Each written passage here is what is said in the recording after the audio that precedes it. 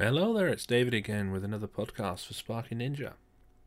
Now, just the beginning of the week, we had a kind of like a landmark moment in the Facebook Sparky Ninja training group, where the training group reached 1,000 members.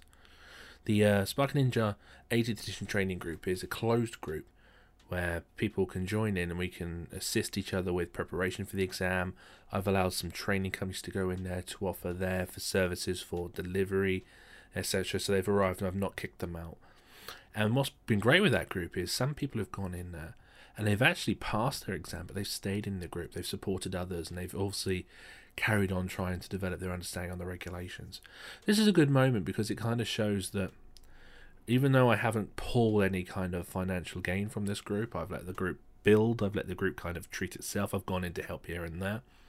I haven't cornered it, I haven't decided to kind of capitalise on it. And that's a good moment because there were many people who could have done that, would have done that, maybe should have done that. But I wanted to prove that if you create the right environment and you create the right platform, people can choose to do better than industry. Right now, the industry, as I mentioned in the last podcast, the industry is accepting very, very, very poor standards for exams. I'm getting people in the training group and they're getting, I've had a couple of hundreds, they're getting 90s and 80s. Very rarely do we ever get a 70 or lower, and that's just a great standard. It's a great standard. People are aiming high, people are trying hard. So, it's a great moment, it's a great moment. Now, I'm trying to offer more ways to engage with myself through this training right now, whilst I'm kind of setting things up. So we've got the podcast running, as you know. We've got Discord. I've obviously not announced it much yet because I'm still trying to create the server arrangements, but we've got Discord in development. I'm thinking that may be very useful for design courses and design training. And then there's the ongoing actual website in the background, which I'm hoping to launch middle stage of the year, where I can put some very, very bespoke courses on for all sorts of subjects. What I'm going to try to do is create some kind of CPD link into the content so that people who do the training can then obviously get some kind of traceable system that will keep a recognized acknowledgement of the training and the time that they've put into it, because it's not about attending a course and getting a piece of paper at the end. It's about rewarding the time and effort put in, and then further rewarding people who come back for more. This is what's happening in this ninja group. These guys are going in, they're doing a bit of development, they're doing their exam, but then they're coming back. They're coming back to re-engage, relearn, redevelop, and that is fundamentally what all we need all electricians to aim to do. We can kind of quash and kill a lot of these people that suggest we just, do the minimum to tick a box. We need to make sure we push ourselves further along, further beyond.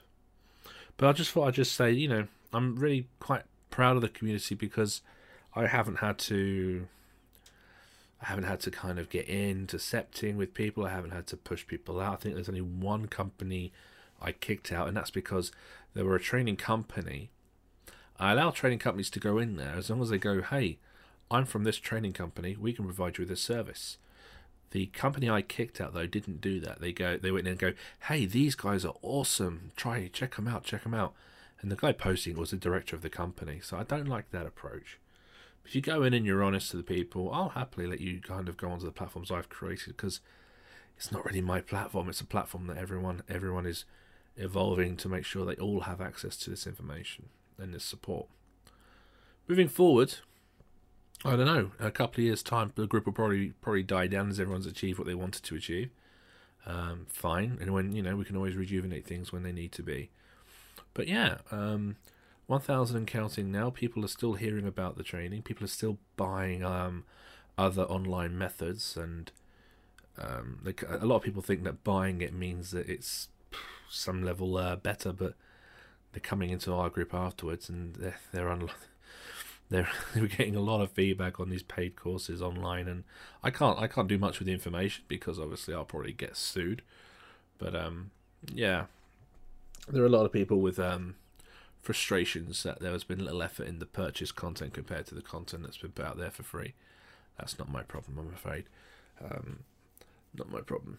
But we will pursue. We'll push more free content in. I'm going to push some design content down the line, and I probably won't create a design training group. What I might do is, obviously, if people like the Discord, is I can use the Discord, because the benefit of the Discord is we can talk in real time instead of having chats, because chats are, there are delays in communications with chats. But if I can actually get people into a Discord server and we can talk in real time, then we can actually, interpret things better, and the training could be a lot more efficient.